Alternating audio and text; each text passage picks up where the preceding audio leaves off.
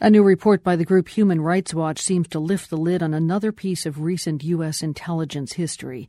It contradicts a CIA claim that the spy agency subjected just 3 terrorism suspects to waterboarding during the Bush administration. The report alleges the technique was used more than the CIA has acknowledged. Specifically, it says the CIA subjected several Libyan detainees to abuse, including waterboarding, and that the CIA then handed them over to the Gaddafi regime for more abuse. Muammar Gaddafi was still in power then.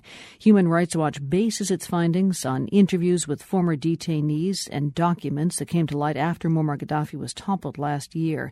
Some of the individuals who claim to have been abused are now in key leadership positions in the new Libyan government. That's a government the U.S. helped bring to power and is now funding. If you're having trouble understanding why the CIA might abuse men who they then would later help to overthrow Gaddafi, think back to 2004. The Bush administration's war on terror was in full swing, and the relationship between the U.S. and Gaddafi's Libya was positively cozy. Colonel Gaddafi had agreed to give up his weapons of mass destruction, and Washington was happy to have a friend in the region after the Iraq invasion. When Libyan fighters were captured in Afghanistan, cooperation between intelligence services followed.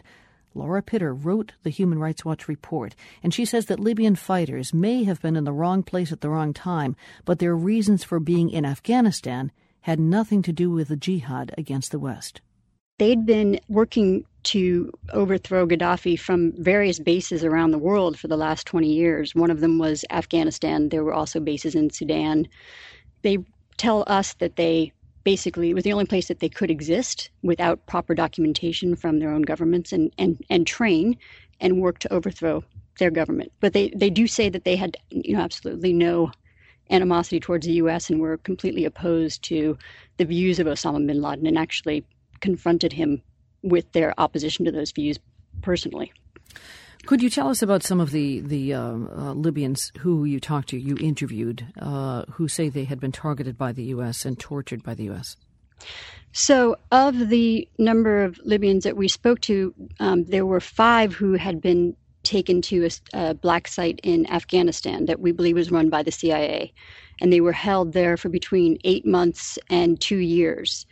And they were subject to very serious abuses where they had been chained naked in their cells in pitch darkness for months, beaten, slammed against walls. One, he appears to have been waterboarded. He didn't say he was waterboarded, but what he described is waterboarding. He was put on a wooden plank, strapped down, a hood over his face, and while guards who were masked stood over him and a doctor was present, water was poured over his face and mouth to the point where he felt as though he was going to suffocate.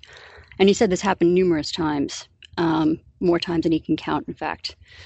And then another detainee that we spoke to who was held for 2 years was subject to a similar type of water torture, essentially, that it was the same thing, but it didn't happen on a board. The U.S. government has admitted to waterboarding 3 individuals.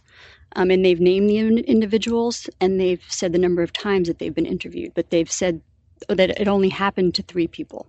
And none of them were among the people that you talked to, these Libyans? That's correct. So that's a pretty incendiary charge, then, against the government. Do you feel comfortable with the testimony that you got from these men, that what they're saying about waterboarding and other forms of abuse at the hands of the U.S. Are valid? I mean, I have sources who've confirmed that they were in CIA custody. Their testimony was very credible. We talked to them all independently. They all confirmed various details about the sites independently of each other. Also, we spoke to a number of them in Libyan prison in 2009, and in fact, the gentleman who says he was waterboarded had actually told our researcher at the time. It was one of a litany of abuses that he said went on at this place. He really had no idea of the significance of it. So after these men were sent back to Libya by the United States, what happened to them then? Well, they were subject to abuses in Libyan custody. Most of them were held up until the civil unrest let them out of jail last year. They just received summary trials. That some of them said it lasted about an hour, and long prison sentences. Some of them were sentenced to death.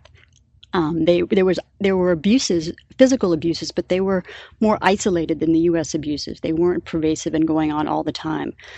Some were beaten, some were subject to electric shocks. All of them were put in solitary confinement for a substantial period of time. That's Laura Pitter, who's the counterterrorism advisor at Human Rights Watch and the author of the report Delivered into Enemy Hands, U.S.-Led Abuse and Rendition of Opponents to Gaddafi's Libya. We asked the CIA for a response to the report's allegations, which contradict the official agency line that only 3 detainees were waterboarded. The CIA sent us an email statement that says the agency stands by its official account. You can read the full statement. It's at theworld.org.